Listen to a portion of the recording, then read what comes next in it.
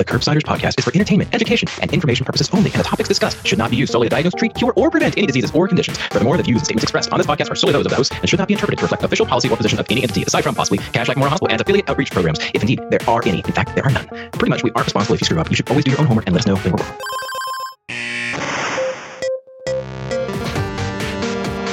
Welcome back to the Curbsiders. I'm Dr. Matthew Otto, here with my great friend, Dr. Paul Nelson Williams. Tonight, we're going to be talking about delirium with a fantastic guest, Dr. Esther Oh.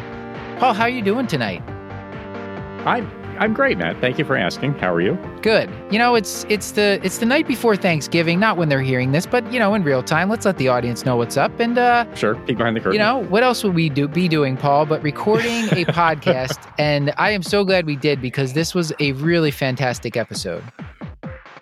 And I got to hang out with you, my bud. Yeah, right. This is like the old days on Thanksgiving Eve. Exactly like my college days. All right, Paul, let's tell the audience what is it we do on the show, and then introduce our co-host, and we'll get the guest's bio. Yeah, thank you. I was trying to think of a way to seamlessly transition into that and just failed. So thank you. Strong work there. We are the Internal Medicine Podcast. We use expert interviews to bring you clinical pearls and practice-changing knowledge. As you mentioned, we are also joined tonight by our producer, and as I believe we describe him, hospitalist whiz kid, Dr. Adam Borelski, who I will first say hello to. Hello, Adam. Oh, hello, Paul. Hello, Matt. I surprised you with that one. Yeah. And I will now let you tell us about who we talked to and maybe even a little bit about what we talked about. Of course. We had an amazing conversation tonight with our guest, Dr. Esther Oh, who is an MD, PhD, and the Sarah Miller Colson Human Aging Project Scholar, and an associate professor in the Division of Geriatric Medicine at the Johns Hopkins University School of Medicine. She is also the co-director of the Johns Hopkins Memory and Alzheimer's Treatment Center, and currently she serves as the president for the American Delirium Society. Tonight we had a wide-ranging review of delirium. We talked about how to recognize delirium. We spent a long time talking about prevention strategies, which I think is really important. We talked about hypoactive and hyperactive delirium, and we got into the thorny question of when and when not to use antipsychotics.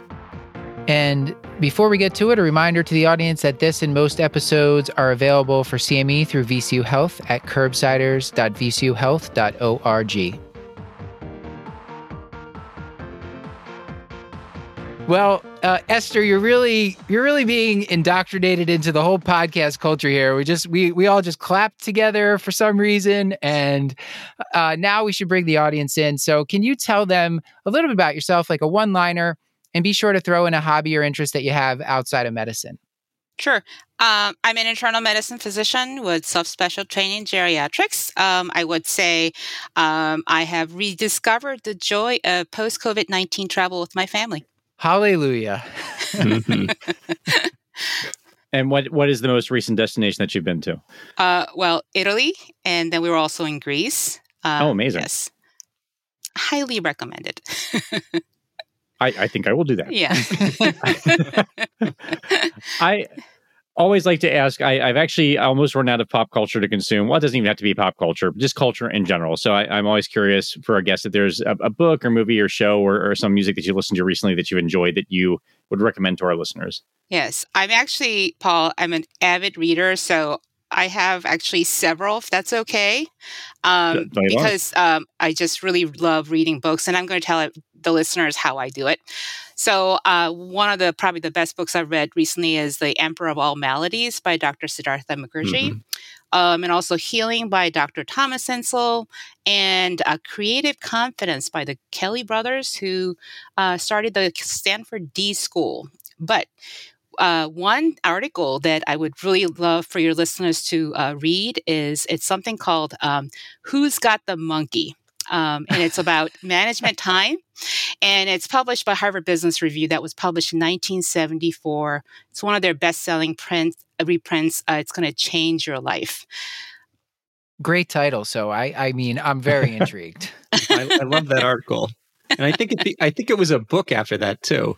I'm not sure, yeah, but yes, I have given it to several of my colleagues, all of my mentees. Very, very good article.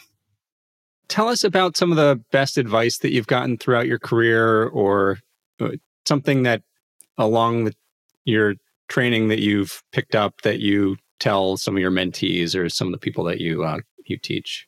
Yes. So one doctor that I remember is someone who I met when I was a third year medical student, and he said, when you see someone with an acute mental status change in the hospital, the first thing you should think is, what did the doctor do? And I've never forgotten it. And that's what we're going to talk about today. Paul, we are famously bad at transitions, but that was actually a great transition for us. We're sponsored by Panacea Financial, a nationwide digital bank built for doctors by doctors. So whether you're a fourth-year medical student, a resident, or an attending physician, Panacea is designed specifically for you. Panacea Financial offers free checking with no ATM fees nationwide, 24/7 customer service and loan options, custom made for physicians or trainees at every stage of their career. So instead of running up credit card debt, try their PRN personal loan. It's a better way to cover expenses like relocation, board exams, home renovations, or even consolidating high-interest debt. Their PRN personal loan is funded in as little as 24 hours, and interest rates start at half that of a typical credit card. They also support doctors in other ways, including helping them start, expand, or buy into a practice. So if you're ready to join the thousands of doctors who have declared independence from traditional banks, visit panaceafinancial.com today to open your free account. That's panaceafinancial.com. Panacea Financial is a division of Premise, member FDIC. Adam, why don't you start us off with a case to make sure, we're going to run out of time because we have a million questions about this topic, but why don't you start us off with a case and ask the first question? Sure. Well, let's start on the wards at Cashlack. We're taking care of a 76-year-old man who has diabetes, coronary disease, who carries a diagnosis of mild cognitive impairment. And he came in a few days ago, was admitted for community-acquired pneumonia, spent a couple days in the ICU, and just transitioned down to the floor. And his partner mentions that despite improving, he just doesn't quite seem back like himself yet. So before we jump into this, obviously we're going to be talking about delirium tonight. Esther, do you mind just defining delirium for the audience and telling us how you think about this broad topic? Sure. So I would define delirium as an acute disorder of attention and cognition. Some people might call it altered mental status, acute confusional state, encephalopathy, and so on. And it can also be very confusing to detect, I think, when patients have cognitive impairment or dementia. Yeah, I think the coders like us to call it encephalopathy, but I feel like delirium it's just one of those terms that gets thrown around. But encephalopathy, do you think it's important to differentiate any of those other things that they may ask us to put in the chart when someone actually has delirium? Yeah, so one of the introductions that I didn't really mention is that I am the president of the American Delirium Society. So I would like everybody to call delirium as delirium, but there is a difference. So delirium, as I mentioned to you, is a confusional state, change in cognition. Encephalopathy actually, would include delirium, but also comatose patients. And obviously, you can't assess for delirium in patients who are comatose. It's a little bit different. We do know that actually the reason why the coders ask you to change the diagnosis is because it does actually have a little bit of higher reimbursement rate, I believe, and that's the reason. That makes a lot of sense, Paul. Terrific. Well, good. We're keeping the lights on. Yeah. So we mentioned that we're getting history from the patient's partner who says the patient doesn't seem quite like himself. I guess I think seeing patients who have delirium in the hospital is often very sort of alarming to patients' family members. I'm wondering, as you're beginning the discussion with them, how do you have this conversation with the family member when you're sort of describing what's going on with the patient and trying to tell them what delirium actually is? Yeah, so I would say that it's obviously very, very distressing for the patients, and patients themselves, which I can talk about in a bit, but also for the family members. For care partners, family members, we would say that if your loved ones become delirious, it means that they really can't think very clearly. They can't pay attention. That's really key. And is really not aware of their environment or surroundings. You mentioned that it's different than dementia. And I know this comes up a lot. So can you just kind of pull apart those two ideas and kind of how you tell the difference between the two? Yeah. So I'm actually a memory clinic specialist. So I'm an internist, geriatrician, but most of my clinical responsibilities on outpatient basis are at the Johns Hopkins Memory and Alzheimer's Treatment Center. So I think the best way to kind of think about is delirium, once again, is acute change in mental status. And dementia, I would say is more chronic. So this is where I think the family involvement, care partner, informants, all those things, people become very, very important. So especially, I think if you're working in the hospital, when a patient's admitted to the hospital, it's very difficult to determine if the mental status change is acute or chronic. And so you need to ask the family members, is this your family member? Is this your loved one? And actually, there's an initiative called This Is Not My Mom in Canada. So this is to bring attention to the fact that we sometimes miss delirium diagnosis because we may attribute it to the confusion to dementia. And so the providers need to ask the family members, is this a change from baseline? And so even if you have a patient who has dementia, the family member would say, yeah, my mom has dementia, but this is not my mom. And that is to make you understand that you should be paying more attention, that this could be not just chronic dementia syndrome, but also there could be an acute mental status change or delirium. And I would say another really important distinguishing point is attention. So when I see patients in my memory clinic, often even in fairly advanced cases of dementia, what they're saying to you may not make a lot of sense, but while they're saying it, they're very, very attentive to you. So attention is key. So patients who have delirium are very, very inattentive. So when you're talking to them, they might either kind of drift off, as in they're becoming inattentive, or even sometimes fall asleep. And so that should also kind of trigger your, higher suspicion for delirium as well.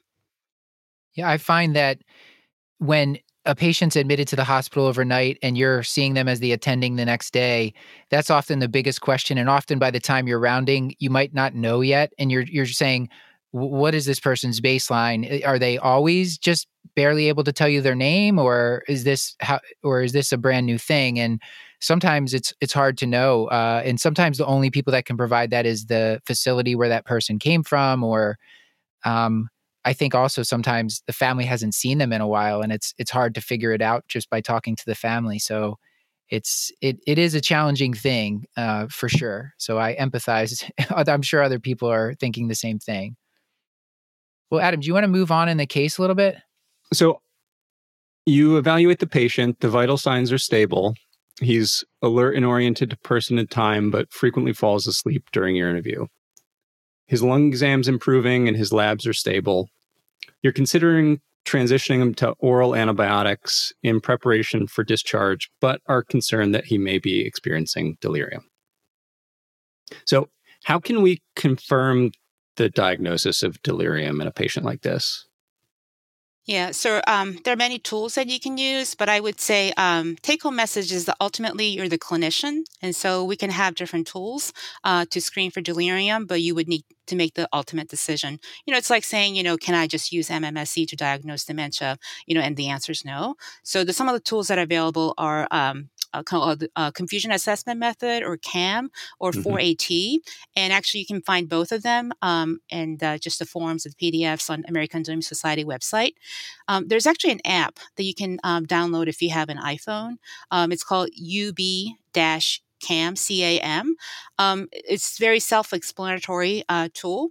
And so, it's important to understand that there's a very helpful tools, but, once again, ultimately you make the decision. And I think all of these tools have thresholds. So I think it's kind of, it's like any other medicine, question. So we talk about delirium but, researchers kind of talk about what we call subsyndromal delirium, as in delirium that might be brewing, that these tools may not pick up. So it's like saying, would you say 99 in heart rate is not an elevated heart rate, but it's 100 that's elevated? So we have to kind of get the, cutoff value. But if you suspect that a patient has delirium, even if the screening tool is negative, I think you should start a workup. That reminds me, do you subscribe to the fact that delirium is an emergency, or a type of emergency? I mean, I've heard geriatricians say that before, that if you have a patient and they're having delirium, and maybe they were talking I guess inpatient setting or outpatient setting, it certainly you should pay attention to it. But how do you think about that, the urgency of delirium? Yeah, I mean, it depends. So in the history, you might come up with, some cases where patients' family members kind of, when you, probe into it, they have kind of an ongoing low-grade delirium. Sometimes it comes and goes. I think the urgency is different depending on who they are. I would love to talk a little bit later about, not just really thinking about delirium as delirium, no delirium in a very yes or no dichotomous way, but really talking about delirium severity and duration and how those things are actually more important. If I may, Adam, just kind of go back to the delirium screening. So, I talk about, UB-CAM, CAM, 4AT, all those kind of tools. But, when you're rounding on a lot of patients every day, sometimes it's not easy to kind of whip out those tools and say, let me do a formal delirium assessment, among 134 things that I have to do today. So there's a quick bedside thing that I do, which really ends up being the ultra brief CAM, which is they have kind of distilled it down to two questions. One is, what is today? And then can you recite months of the year backwards, starting with December? So really that the latter one is testing for attention. And I find that, pretty much all of my patients are fairly receptive to at least getting started. They may not be able to complete it, but I rarely get complaints. I highly would discourage you from doing any kind of math-related attention test, like subtract 7 from 100. That pretty much is the quickest way to get kicked out of the room. So. That's great. So the UB-CAM, because I was going to ask you, how long do these tests take to administer? The CAM, I haven't administered the CAM test or the 4AT test. Are those a 5-minute investment of time, a 10-minute investment, or? I would say they're very, very brief, especially if you do something like UB-CAM and you have an app, it's probably 2 or 3 minutes. But once again, one thing that I want to kind of talk about is, since I do a lot of research in delirium, a lot of researchers work on creating briefer and briefer, delirium screening tools, hoping that more people will do delirium screening. That is not the barrier. We could have a 1-minute delirium screening tool, but it has to be something that actually makes a difference. So, we often ask our nursing staff to do delirium screening, and we often find that, they don't do it. And if you kind of think about it, what happens, if a nurse calls and says, it's usually intern on the other line. It might say, oh, doctor, your patient, so-and-so is delirium positive. You might say, thank you, and then hang up the phone because, well, what do we do, right? What do I do with that information? And so you can imagine, no matter how brief the test is or screening test is, after a while, if the nursing staff feels that the information they're gathering is not really translating to action or something that is really done by providers, I think they would stop doing. So, I'm talking about, brief screening tools that you can do, the nursing staff can do, a lot of people can do, but, would also love to talk a little bit later about, what are some of the things that you can do once somebody is delirium positive. I think before we get to interventions, just a question that came to me, and this may be the same way of asking just about risk factors, but are there any prediction tools? Are there ways to kind of anticipate who actually may develop delirium during a hospitalization? Yes, there are a lot of delirium prediction tools, but I would say probably, the way I kind of picture this is, and I apologize, I am a memory clinic doctor, so I tend to be brain centric. So at the center of it is a vulnerable brain. And I would say, if you ask me, well, who would be at risk for delirium? I would say everybody. We actually see this in PICU as well, so pediatric population. So in older adults, it's the vulnerable brain in the center. So patients who might have recognized and unrecognized dementia or some type of neurodegenerative disease. And in those cases, it really doesn't take much, to push somebody over the edge and, they develop delirium. But we do see healthy younger people develop delirium, especially like at, say, an intensive care unit. Maybe somebody comes in with a car accident, 30-year-old, they're under a lot of sedation, so on. They might be on a ventilator. So the point is that they have a healthy brain, but the insult's great. So it's kind of a balance of what is the, kind of the underlying vulnerability of the brain, and how much insult is there, so that kind of balances it out. So I would say everybody is at high risk, but definitely older adults who tend to have, underlying neurodegenerative process are probably at the highest risk. Yeah, that makes sense. You mentioned earlier about using some of these tools as screening, and I want to ask a little bit about the utility of looking for this in all comers who are on your service, or certain populations who you might think are at risk, versus waiting until the family member said, "This is not my mom," to try to evaluate for it. So, is there utility in doing this as a screening intervention for patients, even if you're not highly suspicious for delirium? Yeah, I think there's, probably a two-part answer. So everybody's kind of looking to figure out who would be at the highest risk. How can we basically stratify? I can tell you that a lot of people are working on, like artificial intelligence, looking at big data, EMR data, to see when the patient arrives in the emergency department, are there some kind of algorithms or, risk factors that they can, basically immediately create to see this person, although they don't have delirium at this point, would be at high risk and so on. Now, but having said that, I want to talk about what's called, a lot of unrecognized either dementia or underlying neurodegenerative disease in older adults. So I did a lot of study in hip fracture population.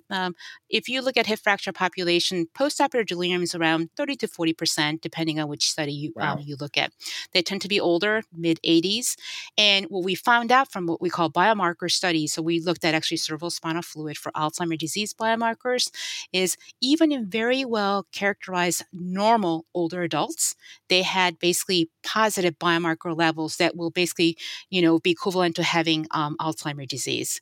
So what that means is that just from like a dementia perspective, when you're diagnosing somebody with, let's say, Alzheimer's disease, just hypothetically, that disease process usually occurs even 20 to 30 years before it becomes clinically, manifest, so to speak. So you could have someone who comes into your hospital who is an older adult, is completely functioning at home, is normal, described as normal at home, could have full of disease in their brain, and all it takes is just a infection or disorientation being in the hospital to unmask, so to speak, that underlying neurodegenerative process, and you have delirium at hand.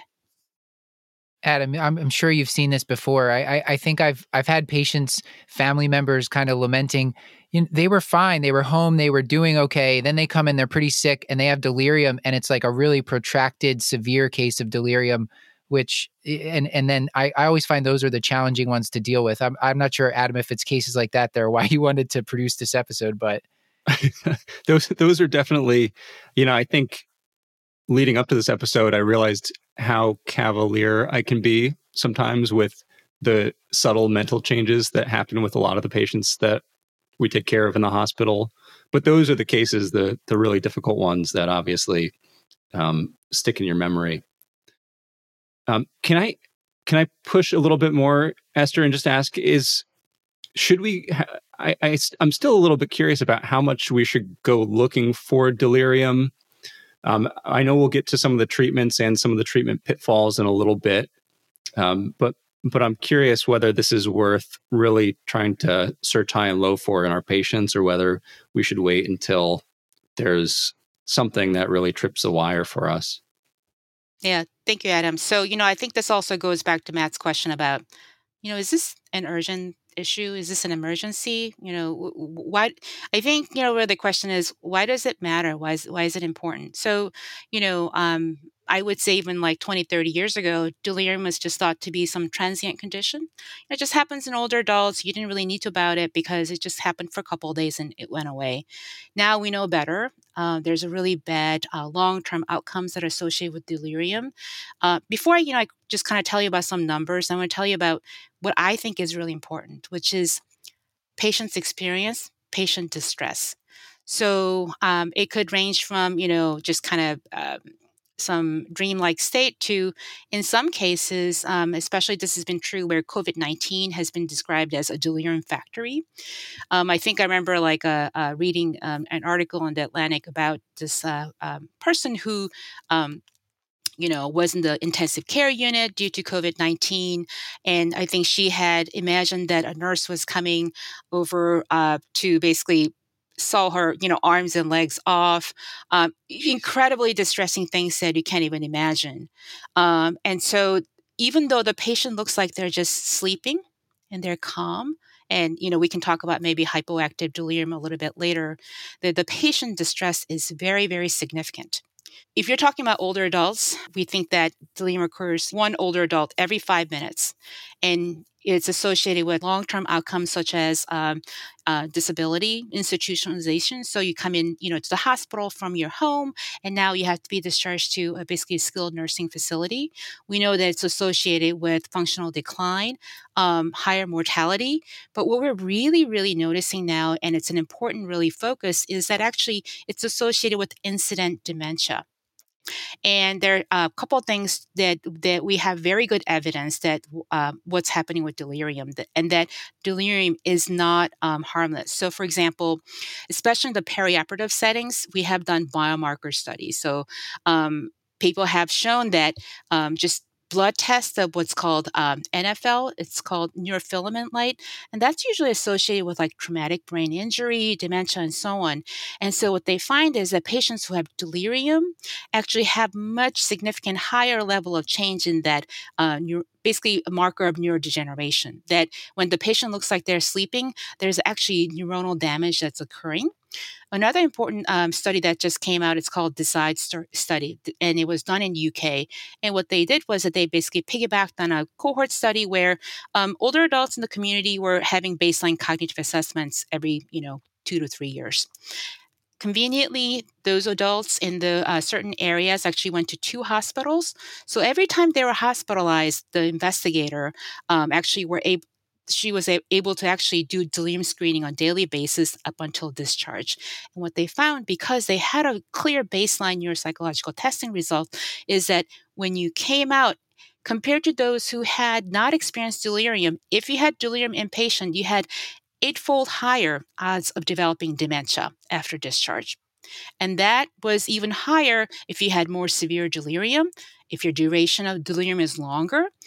So those are things that are just really coming out in the literature recently to kind of demonstrate definitively that, delirium is not something that we should ignore. Yeah, because I've always seemed to observe the fact that sometimes patients get delirium and it's almost like they never rebound completely back up to baseline. And it sounds like maybe this research is confirming that. Yep. Well, thank you for frightening us. Can I ask you to disabuse me of a thought that sometimes pops into my head about delirium, where sometimes I think of it like, an elevated troponin in someone with subclinical coronary disease that gets sepsis, where there's some problem that exists, there's some issue neurologically or some cognitive impairment, and then something happens and it just kind of unmasks this already present subclinical thing. It sounds like what you're saying is that's not the case, that this is its own insult that kind of can drive things moving forward. But I'm curious what your thoughts are about that. Yeah, I think it's hard to tease out. So we know that when somebody's experiencing delirium, there's neuronal damage. We also know that there's actually active inflammation going on. Same thing.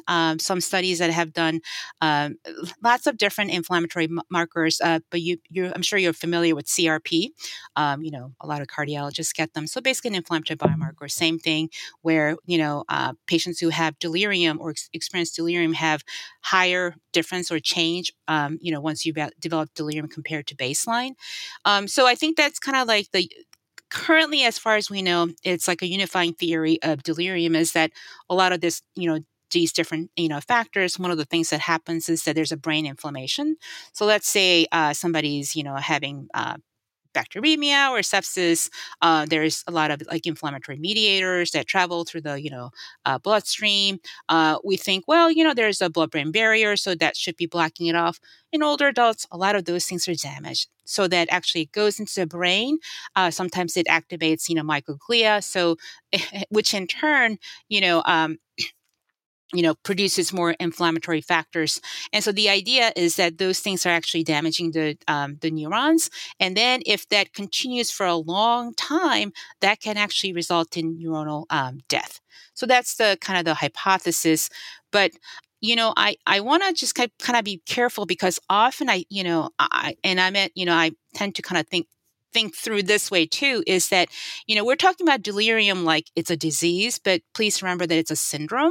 It's really important that when we're talking about, what's causing delirium and how do we treat it, we just have to think what did cause delirium? Was it, infection? Was it metabolic disturbance? Was it medication? So it's not a disease. And when we're thinking about prevention, treatment, and all those things, I think that has to be in the really the forefront of our thinking. I want to bring it to the case. So we have this 76-year-old admitted to the hospital, mild cognitive impairment at baseline, and he's here with pneumonia. And now we're thinking we were going to discharge him, but he has inattention and he's falling asleep. We're trying to talk to him. One of the questions is like, could we have prevented this somehow? You mentioned prevention. We're going to talk about how we might treat him. What can we do to prevent delirium? And yeah, let's just leave it at that. Sure. I think it's important for everybody to understand that about 30 to 40% of delirium may be preventable. We can't prevent all delirium. And unfortunately, what's happening nowadays, I think in a lot of health systems is there's due to staff shortage and a lot of other issues, I think a lot of patients end up boarding in the emergency department a little longer than they should. And so by the time you see them on the floor, they've been there actually, physically for, perhaps even 2 days, and they're delirious. So maybe the intervention in terms of prevention really should be, discussed even like in the emergency department setting. But when we talk about prevention, I want us to kind of get away from like envisioning like a pill. Because there is no pill that's going to prevent it. It's, what we call multi-component, non-pharmacological prevention that has been shown over and over again to be helpful. And so I just want to kind of take you through what that might actually constitute. Sure. So once again, it's kind of multi-component. So the first is like orientation activities. It could be as simple as just updating the board with the doctor's name, the nurse's name, the date, having the correct date to orient the patient, providing activities. Obviously, there's staff shortage. Why not bring the family in? Perhaps they may be able to engage the patient in conversation, continue to orient them. Fluid repletion is a big problem. We always think of fluid repletion as like just hanging an IV bag, and then the patient goes into CHF, and then we have to give them Lasix. So when I talk about fluid repletion, we're really talking about oral hydration. And then, of course, that is very, very person intensive, right? And how often have you gone on wards and seen your patient with a big, big gulp, 7-Eleven size, glass water, and, they're instructed to drink all of it by next shift, right? But it's out of the reach. So there's no way they could ever reach and, drink that. So there's a lot of barriers. And several things I want to say about fluid repletion, or for that matter, any of the components about prevention, is that take-home message today is that delirium is everyone's responsibility. and we all have to be in it. So, if the patient says, I'm thirsty, or I'm, hungry, or I'm, like, can you help me? It's not, why don't you, ring the nurse's bell? Or like, I'll ask the nurse to give it to you. We need to do it now. Like, there's no reason why we cannot help our patients take a sip of water, right? And if everybody does it, they will be fully hydrated. Especially with patients with dementia, if you give them a large glass of water, it's incredibly daunting. So what we actually recommend both home and hospital is actually, like a shot glass, like from like Niagara Falls. Give them a flight of waters, right? Yeah. Like, Just small. I don't know about flight of water. Well, yeah, one of those wooden trays, like they give you the shots Tap at water, a restaurant. Distilled water, Perrier. Yeah. No, but in all seriousness, but thank you for that suggestion. So I did not think about flight or water, but like, small. And then you ask them to drink, and that's like manageable. And, they might forget it a little bit later. And so you come back and say, hey, would you like a little bit more water? So that's how we basically keep on hydrating patients. Early mobilization. So we want to talk about safe mobility, activating our patients. And that's often, unfortunately, kind of at odds sometimes with falls prevention. We're so scared of our patients falling in the hospital that we tethered them to the bed. And that is the fastest way to becoming disabled, encouraging debility and delirium as well. Feeding assistance goes without saying. Vision and hearing. So this is really important. Patients don't like to bring their glasses and hearing aids to the hospital because we always manage to lose them. But if they still have them, if they haven't lost it from last hospitalization, you can ask the family members to bringing them in. And also what I would say is that, we use like pocket talkers sometimes for those listeners who don't know what a pocket talker is. And if you're old enough to know what a Walkman is, so it is a headset, and like you can talk to a microphone, and that basically amplifies sound. Now, one thing that's really important to understand is that communication is not just about amplification. So when you're communicating with the patient, if you just have mild hearing loss, you can actually change the way you communicate with the patients for them to hear more clearly, because hearing aids actually does not make your sound more clear. It's your enunciation. So getting their attention first. A lot of older adults have high-pitched loss, so you can lower your voice and talk like this, and they can hear you much better. They have hard time listening to SH and CH sounds because it's very soft. So if they look at you like they didn't understand the first time, the thing not to do is to say it out loud, the same thing over again. You have to rephrase and redirect them. Sleep enhancement, really inexpensive items like basically earplugs, and like not like talking loud outside of the room. Obviously, infection prevention, pain management. Too much pain medication or too little pain medication can cause delirium. Hypoxia protocol, making sure that they're well oxygenated. And finally, reducing psychoactive medication. So you can see it's a bundle. So somehow we need to figure out a way it's part of the workflow, and it's not a extra work that needs to be done by somebody else, because that somebody else does not exist. How important is the sleep component? Because it seems intuitively, it seems like it's critically important. There has been a much needed push towards like not waking patients up for vital signs or for labs. Like, how important is sleep regulation? You did touch on it a little bit, but I feel like to me, just because I value sleep so much personally, I feel like it has to be critically important as part of the prevention too. Am I misguided there? No, you are not misguided, Paul. You are right on the money. It's incredibly important. And so I think, the thing that I want to emphasize is we just talked about non-pharmacological methods, low-hanging fruit, but invariably our patients have, sleep disturbance because some of it is actually a lot of it is probably iatrogenic. We cause it for various reasons. And then we are either giving them, medications to make them sleep, which, could cause delirium, as well as, kind of more of even if they're not delirious, sort of a cognitive impairment the following day. We know that about, sleeping agents. I do want to say, one thing about, because we do give melatonin a lot for sleep, obviously it's not going to make them fall asleep. It's just to really, regulate the circadian rhythm. If you just close your eyes, your brain naturally secretes melatonin. So if you darken your room and like if the patients are not on the phone or iPad, or if the lights are not on, it will actually secrete melatonin naturally. So there are a lot of things that we can do environmentally to just kind of promote sleep, which is an integral part of delirium prevention. I love all this, Esther. Sometimes in our notes, we just paste all of those topics, and I'm not sure how many of those strategies get implemented. Specifically, as I walk around and see the wrong date on all the boards, I think that maybe we're missing something here. So I'm curious if you have any recommendations for more of a quality improvement or systems science way to try to make this happen in our hospitals.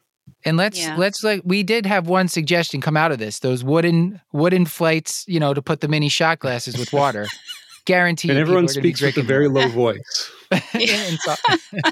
Matt, I would say that's your IP, and you need to patent it right away. Okay. So thank you. So, I gave this lecture to, a group of learners, not too long ago. And the question came up, is there something like an order set or a delirium bundle, as, this person called it, that we can just order? That would make, our lives much easier. What I didn't ask this person is, well, who would do that, right? So we're talking about multi-component non-pharmacological intervention that I just described. And one of the tenets that I have is that we cannot give one more thing for nurses to do. Yes. We just cannot do that. And so we really have to be more inventive, creative. But I think also having visited lots of different hospitals and how people are practicing, one thing that I realize is that it's not whether you have a delirium bundle or whatever EMR system you have, it's the people and it's the culture. The places, units, wards where they have kind of a critical mass of people who are invested, of all ranks and different specialties, they make it happen. So I visited one place where they said, restraints, we don't do that. We just don't do that. We would just, get patient safety attendants. We also call them sitters, to kind of sit with the patient.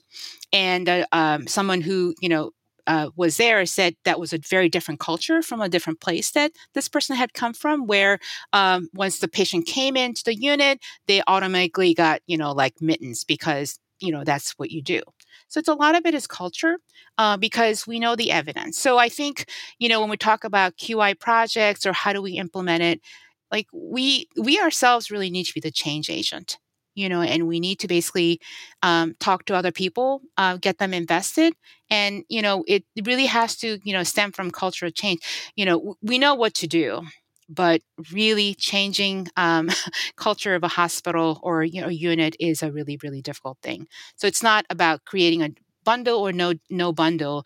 It's about given what we have, how do we make it happen, and how much are we invested in light of the fact that there's a lot of other initiatives that's ongoing at the same time at any given time and any given ward. Yes. I think we should get to wrapping up this case. So this comes up a lot, and I love the way, Adam, that you frame this, where you're like, well, we're ready to discharge him. Esther, how do we handle this when a patient's like stable delirium? Let's say they have had the same kind of delirium for 5 or 6 days. Maybe they're not requiring a 1-to-1, but they're not quite at their baseline, and they just kind of protracted hypoactive delirium, maybe mild severity. I mean, can we discharge patients in that condition? Would they get better maybe if they go back to familiar settings? Yeah.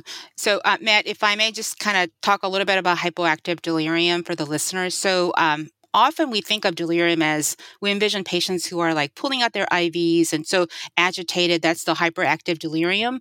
But that's really only about like 1/4 or 25% of patients. the more really common type is hypoactive. I call it the quiet delirium. And that's about 75 to 3/4 of patients. And so what they would look like, unless you active screening, is that they just look like they're sleeping or resting, and you have no idea that they're actually delirious. So these types of patients, I have to say, it's really also difficult for me as well, because I know as a geriatrician and dementia specialist that in some patients, delirium would take a long time to resolve. So a couple of things. One is if you are confident that you've worked up everything, all the etiologies, and you've done your best in terms of making sure that you've removed all the perhaps offending agents, their infections under control, all those things, and so you're now wondering, well, should I send them to a rehab place or should they go home? I think it depends. So if they don't really have anybody, they don't have they can't get a close follow up, perhaps rehab, is the best. But, sometimes, home is not a bad idea because, some of the things that I talk about with, my medical students is, well, even if the patient qualifies for, 3 hours of rehab a day, so acute rehab, what do they do for 21 hours? They have to lay in bed, right? And then if you try to get out of bed, you're asked to go back to bed. So when you're at home, even though you might not have nursing staff right by you, actually the patient's actually forced in a way to do more for themselves. Hopefully there's obviously family supervision. And so if you have a case where a patient has good support at home care nursing can do a close follow-up, or PCP can see them, really soon, a more familiar environment where they will be doing a little bit more for themselves might not be a bad idea. All right. That's helpful. I know we could talk a lot more about that, but I know a lot of people are going to want to hear about a case of hyperactive delirium. Let's say we kept this patient an extra couple days and they got better. We actually were able to just send him home. So that guy did okay. But Adam, tell us about another patient. So the next day we admit a patient who's 92-year-old woman with mild cognitive impairment from vascular disease who comes in after a fall and a hip fracture. She's now post-operative day 2, and the nurses call you for increasing agitation and aggressive behaviors. They are worried. They say that she's going to try to get out of bed by herself and have a fall. So this is obviously a very different type of patient from the first one. So can you just talk us about how you would approach this situation? Sure. So once again, I want listeners to kind of think, well, delirium is not a disease, it's a syndrome. So I still need to figure out what's happening. So especially in an agitated, hyperactive case, you just want to kind of resolve it over the phone. But I think you really need to spend some time figuring out what is causing the problem. I'll give you an example. There are a lot of, especially male patients who get up frequently during the night. They do that at home because they might have BPH, right? But if they do that in the hospital, they might be labeled as being, wanting to get out of bed all the time, being agitated. It's something that we have to do something about, and maybe perhaps even with the medication. Maybe we can go and ask the family members, okay, do you just need to go to the bathroom? And maybe what we need to do is assist them.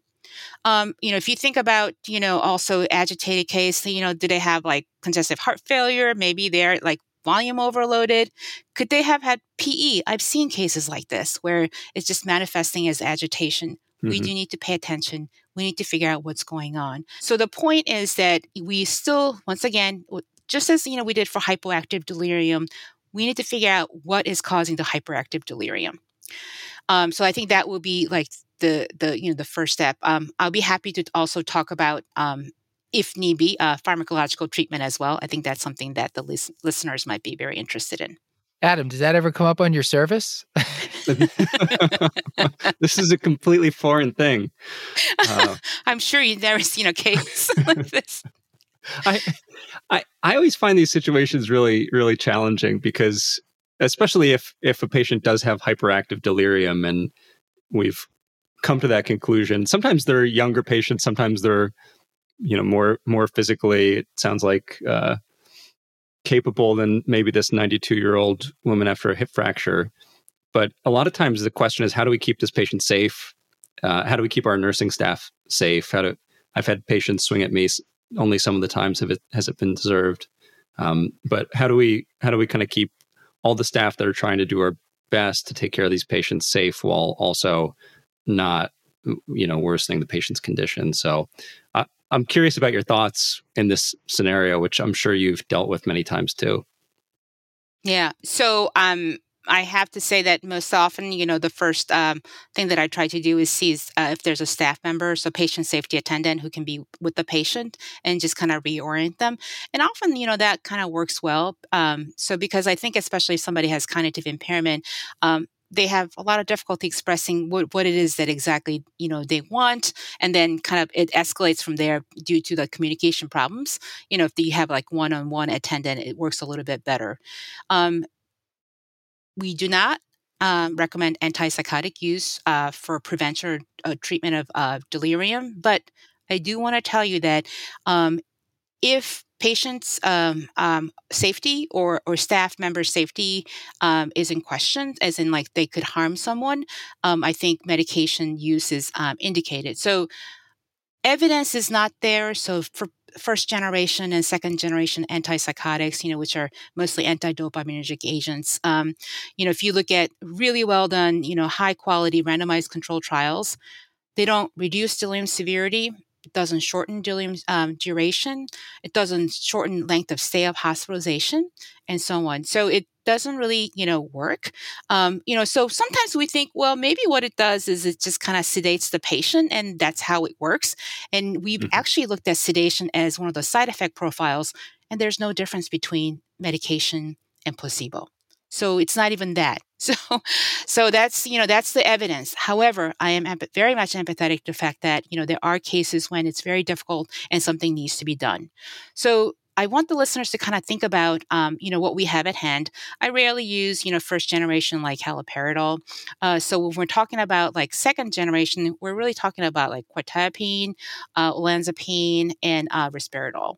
So I always kind of think of them as like a different side effect profile. So from weakest to strongest antidopaminergic activity, so that's where the side effect comes from, is Seroquel, and the one step stronger is olanzapine, and then one step stronger is risperidol. And then, so there's a side effect profile that I kind of consider. And then I think about the formulation. So for example, one of the complaints that, I get is, oh, you prescribed the pill, but they just, basically they'll just spit it out. So it's not going to work. Can you give me an IM, order? I've never given an IM order. So one thing that you can do is olanzapine comes in disintegrating tablet. So actually you can just kind of pop it in their mouth and it would just like dissolve. But it comes in 5 milligrams. So the idea is that for whatever you're using, you want to use the less side effect one with the lower dose and lower frequency. And so you could even get the 2.5 tablet and maybe cut it in half and basically, mix it with something. Risperidol comes in liquid formulation, 1 milligram per milliliter. So that can also just be given really more easily. It's and they can't really spit it out. So I think about all these things and formulations that can be easily absorbed before really thinking about something like IM. So that's kind of those kind of things that I do. So the take-home message is that if you're talking about evidence, it doesn't exist, but we do fully understand that there are instances where we do need pharmacological intervention. And so these are some of the things that you can think of when you are at that step. And if there's actual psychosis, hallucinations, do you consider that an actual indication then for the antipsychotics, if they're having that as part of their delirium? Or well, so it depends. I think, so once again, I see a lot of these hallucinations, psychosis in the context of dementia patients. Yeah. So you kind of want to kind of probe into, well, what is the nature of it? What is it? And is it so there are patients who might have some, ideas, but it's not really distressing. And for some people, they actually feel like somebody's trying to harm them. And so there's like an actual distress. And so I think depending on what the nature of those things are, that's when you make the decision of, does this thing, need pharmacotherapy or not? Or just something, that you can calm down by soothing them and talking to them. So you had mentioned using restraints, Dr. O. So when would you consider doing that, or what are the kind of scenarios when that might be appropriate? And I'm assuming that almost all the time, that's something you try to avoid incredibly. I really want to once again emphasize that I really think it's a kind of a cultural thing. As in like what the unit or ward is doing. I had not seen restraints in many, many, many years. And I saw, it happen once, and I was kind of very surprised. And once again, I had been visiting different hospitals, just really trying to figure out, how, people practice differently. And once again, it really depended on, what the culture of the unit or ward is, whether restraints are used or not. But I can see how, like, let's say an ICU setting, if the patient is, obviously trying to extubate or, or something like that, perhaps that's indicated. But I'm not an intensivist, so I'm not sure that, so I don't practice an ICU setting. So I'm not sure that's something that I can comment on. But I can say that, in addition to restraints, so that in itself can cause more delirium. I want to talk about other things like Foley, right? So that's it's not a restraint, but that's like something that kind of tethers them to like a place, a bed, or So that's something that. Especially, house staff, I think we need to have the numbers, I's and O's. And unless somebody's in acute congestive heart failure, I think we're perfectly capable of figuring out, whether somebody's volume overloaded or not. And we don't really need exact I's and O's. And if anything, prolonged use of, Foley, one can cause delirium, but of course, can cause, urinary tract infection, iatrogenic as well. So those are kind of, things that I think about. Restraints, Foleys, unnecessary lines, maintenance fluids that we forget about, right? So really important that we just kind of really pay attention to that on a daily basis. We're coming to the end here. So any other burning questions? I have one or two more that I was going to get to, but anything else? Yeah, sure, Matt. Before we kind of wrap up this section, I was curious, Esther, if you could tell us a little bit more specifically about approaches to the behavioral interactions to try to de-escalate these situations, whether there's anything that has specific evidence or whether you just have any kind of recommendations or things that you can refer the audience to be a bit more effective stewards of some of these behavioral approaches to trying to make the situation better. Sure. So, and I would say this kind of comes from, once again, my work experience with patients who have cognitive impairment, and of course they come to see a lot of us at the memory clinic because of the behavioral problems associated with dementia. And I would say similar techniques also work in delirium, although obviously we're talking about more of an acute mental status change that's different from dementia. So one of the things that we need to do is redirecting the patient. So especially when patients have dementia, they have delirium, they might have fixed ideations or whatever it is. Once again, it's kind of we need to kind of probe into what is the nature of the delusions or hallucinations they have. But really, I'd like to just kind of change the topic. So if they kind of perseverate on one thing, I really just we try to redirect them by changing the topic. One of the biggest reasons why patients actually become agitated, especially on the outpatient settings, and somewhat true for inpatient settings, is because they don't have enough activities. Okay, so what I mean by that is they need to have activities, and it can be fairly variable. So in our hospital, we actually have a recreational therapist. So she actually comes and actually, works with individual patients, figure out what they like, and then just kind of occupies them. Sometimes, in more severe cases, it's like one-on-one activity. But she might, do some group activities that really occupies the attention of the patients, and they do much better, and the agitation, de-escalates. I also think environment is, very important. We often have a lot of noise around us. And so this is also true in outpatient like dementia case, where we actually think, I might like sometimes, grandparents who might have cognitive impairment, and we say, oh, wouldn't it be great if they, spend a lot of time with like little small children, their grandchildren. And what happens is a lot of noise, a lot of commotion that tends to really confuse them. And actually they get really agitated. So really keeping a calm environment, calm, soothing environment. I know some hospitals have like roommates, some are more private. So, also kind of depends on, what kind of environment they might have. But I really think one of the better ways also is somehow connecting the patients with their family members. So really at the height of the COVID pandemic, when no one was really allowed to come, so no family members, we've had patients who I'm embarrassed to say, I kind of almost said, this patient really is not going to survive. And I had one intern who said, Dr. O, like, I'm going to look after this patient. And some of, aside from, obviously being really medically attentive, this was a very, very sick gentleman from COVID-19, I think in his 80s.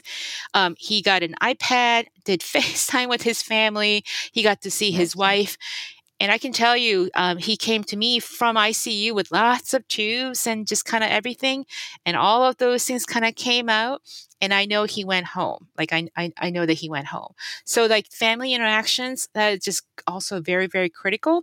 If they can come and see the patients in person, that's wonderful. If not, just really making sure that we can get them connected and just paying attention to that, I think will go a long way of really reorienting them, and just hearing, basically families members' voice can also be very, very calming. I think there was even one small trial using front-facing iPad video or some sort of screen so that they could see family members even if they weren't there. And there was at least one article I saw in the past couple of years about doing that. Yeah, and also I saw in one of the daughters from one of my patients, she brought one of those screens where the photos kept on rotating. Mm-hmm. And I would see my patients just looking at that. It was a pretty large screen and just, smiling. And also, I think another thing is, talking about really humanization of, medicine is I've seen some recreational therapists who would ask the family members to kind of make a collage of the patient. Mm-hmm. And sometimes you have pictures of, their current, them, patients, pictures very current, but when they're younger and all stages of life. And I really think people get really interested, tell me about, who you are, what you did. And that really makes them engaged as well. So I think just really getting to know that, creating an environment where the staff also want to get to know the patients and getting them engaged as well as family members, I think can go a long way. I want to take a step back. It's been a couple of years since I've done inpatient medicine, thank God. So those days are far behind me. But I can say, I think especially with the hyperactive delirium, I sometimes see those patients get the $1 million workup. So we're doing your analysis, and God help us, we're checking a TSH, even though we would do exactly nothing with it, even if it was abnormal, or neuroimaging, or a troponin for some reason. But I guess the point being is I feel like there's sort of a fair amount of diagnostic workup that goes into just, I think, almost out of desperation sometimes. I'm wondering, in your experience, sort of what is warranted and what kind of things do we maybe not do as well as we could diagnostically when we're trying to sort of get to the bottom of hyperactive delirium? Yeah, I guess the thing that I see most often is a TSH, vitamin B12, folic acid. Sure, yes. Which is kind of like a dementia workup, and that's fine. These are some things that we're all kind of taught to do. Basic. But I would do basic metabolic workup, just getting a CMP, CBC. I do want to say, something about TSH. We do know that often hypothyroidism is looked for in dementia and delirium cases, and they're over-treated. There's some good evidence showing that actually, if you have dementia diagnosis you tend to get treated more for maybe borderline TSH than if you don't. There's some also studies that show that perhaps, use of, basically thyroid replacement therapy over time may not be, so good for you. But anyway, so that's, getting off track a little bit. So once again, Paul, just like you said, sometimes we can get a little bit, desperate. But I would say, other than that, just the regular workup, looking at medications, I think is, really, really critical.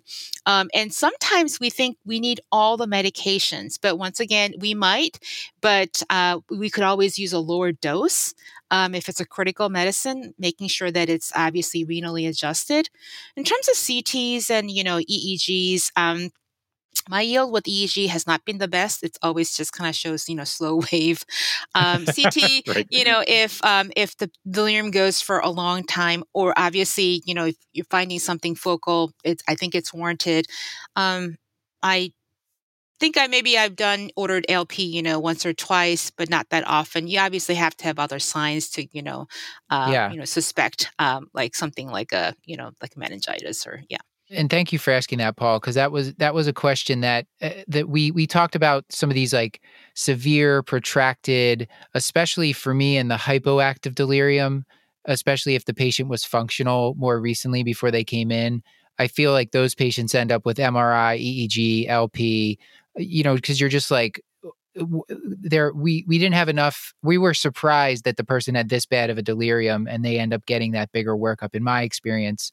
And I struggle what to tell the family members there. Like, will they ever get better? I don't know, because sometimes I've seen it go on for weeks and then, maybe they never bounce back. So I think those are the toughest cases. Any comments there? Otherwise, I wanted to ask you just one question about treatment pitfalls, but any comments or response to those? Anything you tell patients when you're in that situation with that like 3 weeks of delirium? Yeah, that's really difficult. We do know from like hip fracture studies that actually when they come in for like a 30-day follow-up with an orthopedic surgeon, there's some of them are still delirious, and then some, still like 3 to 6 months as well. So those are very, very, very difficult. And I, as a memory clinic physician, actually see them on my end.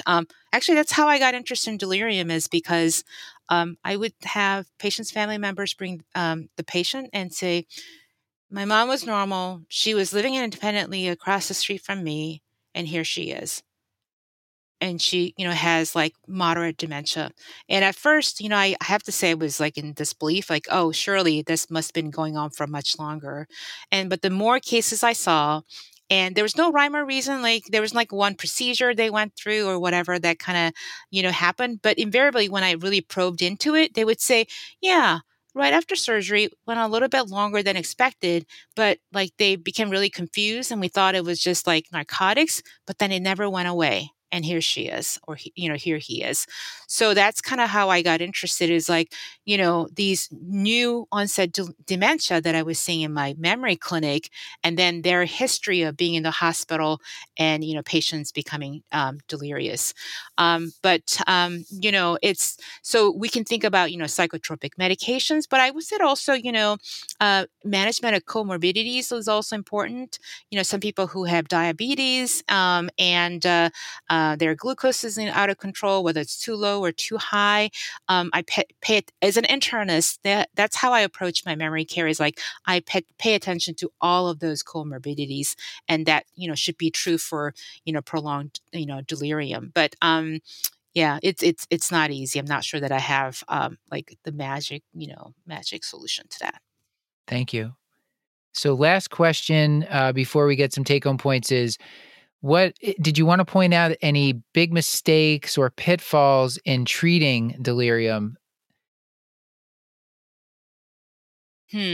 I guess it's usually kind of too much and maybe inappropriate antipsychotic use.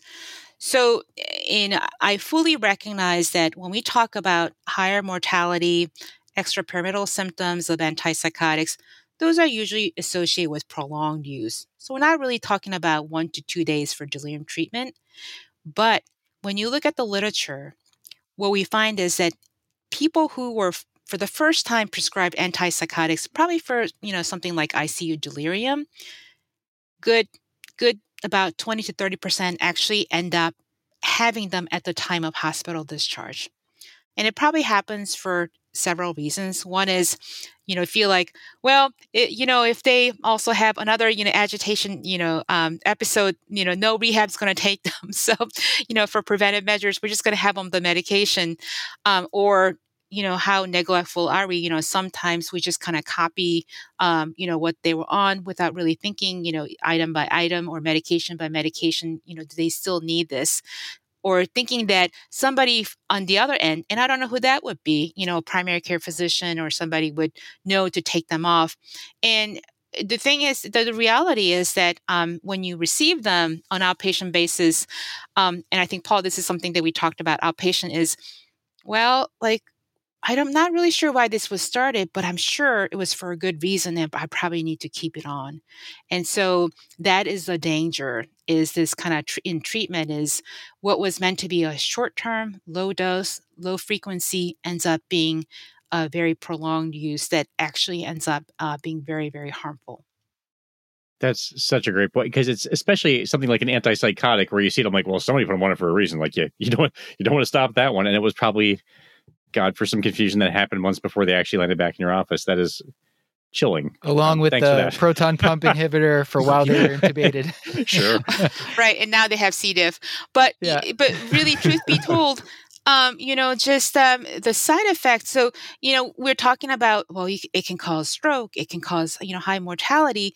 But in fact, on day-to-day basis, they could have orthostatic hypotension, right? I mean, it could actually be causing them confusion, right? Actually, some things that we do when patients come in with really bad agitation in the hospital is we peel off their medications, and they actually do much better. Sometimes the brain gets completely overloaded with, psychotropic medications. So, in an effort to do, good for our patients, we end up doing harm. So I think, the less is better. I always tell my patients, the fewer doctors you have and the fewer medications you're taking, you'll live longer. Did you have a final one or two take-home points that you wanted to leave the audience with? This has been, I think, just a really fantastic interview.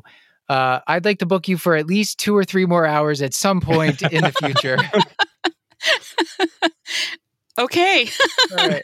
But just for now, we have to leave the audience wanting more. Paul, I'm told in show business that's a good thing to do. Are we in also, Paul, are we in show business? It's great questions both, Matt. We should probably start leaving the audience wanting something. Okay. Well, so I think I want to say that, some of the common diagnostic mistakes that, that we see is actually, not recognize delirium because we don't actively screen for delirium. So hypoactive delirium is missed, and it's the most common type of delirium. But you can't. Often you miss it because it's not in your face delirium. So I would say that's the most common pitfall. What's the most common mistake? Treatment mistake or workup mistake would be. I think, we can all it would resonate with all of us. Just checking the UA and not looking for anything else, or keep checking the UA until it becomes positive, right? So, yes, sometimes UTI can cause delirium. And here's a take-home message. Even if it is, what you need to do is look for another cause, because delirium is usually multifactorial. So if you have a borderline UTI and you say, well, this is it, and I'm just going to give them IV antibiotics, and, this is all going to get better, and you walk away, you're making a big mistake, because invariably something else is going on. Another thing that I would like to actually talk about in terms of treatment, just very briefly, is that, I work on the wards, 2 weeks at a time as a service attending, and, all my residents and interns do as well. And so sometimes, because I emphasize prevention, I just want to make the, listeners aware that when you come on the wards, if you're in service or you get a sign up from a colleague and you find your patients to be like already delirious, and to say, oh, well, I kind of missed the, window and it's all lost cause. I think one of the things that I tried to impress upon you today is that actually, no, you can do so much more for your patients. And I'm going to ask you not to walk away from your patient. I'm going to ask you to go back, look at that medication list again, make sure you didn't miss any infection. Just go over it again, because one of the things that we know from really evidence-based is that if you can actually reduce the severity of delirium, and actually you can reduce the duration of delirium, you can make a big difference in a person's life. And we'll probably never see them outpatient basis. And, but we know that will actually shorten the damage that happens in the brain. So just please, make sure that even if you find your patient to be already delirious, just help them. And I think, I think it'll just go a long way of just the patients doing well on a long-term basis. This has been another episode of the Curbsiders, bringing you a little knowledge food for your brain hole. Yummy. Great. Kind of unsettling. Get your show notes at thecurbsiders.com, and while you're there, sign up for our mailing list to get our weekly show notes in your inbox. Plus, twice each month, you'll get our Curbsiders Digest recapping the latest practice-changing articles, guidelines, and news in internal medicine. And we're committed to high-value, practice-changing knowledge. And to do that, we want your feedback, so please subscribe, rate, and review the show on Apple Podcasts or on Spotify. You can also email us at askcurbsiders@gmail.com. A reminder that this and most episodes are available for CME through VCU Health at curbsiders.vcuhealth.org. I wanted to give a special thanks to, Paul, what are we calling him? Hospitalist whiz kid, Dr. Adam Borelski. I think, at last check, that's right. For helping to write and produce this episode. Technical production for the show is done by the team at Podpaste. Elizabeth Proto runs our social media. Stuart Brigham composed our theme music. And Paul, with all that, until next time, I've been Dr. Matthew Frank Watto. I've been Dr. Adam Borelski. And as always, I remain Dr. Paul Nelson Williams. Thank you and goodbye.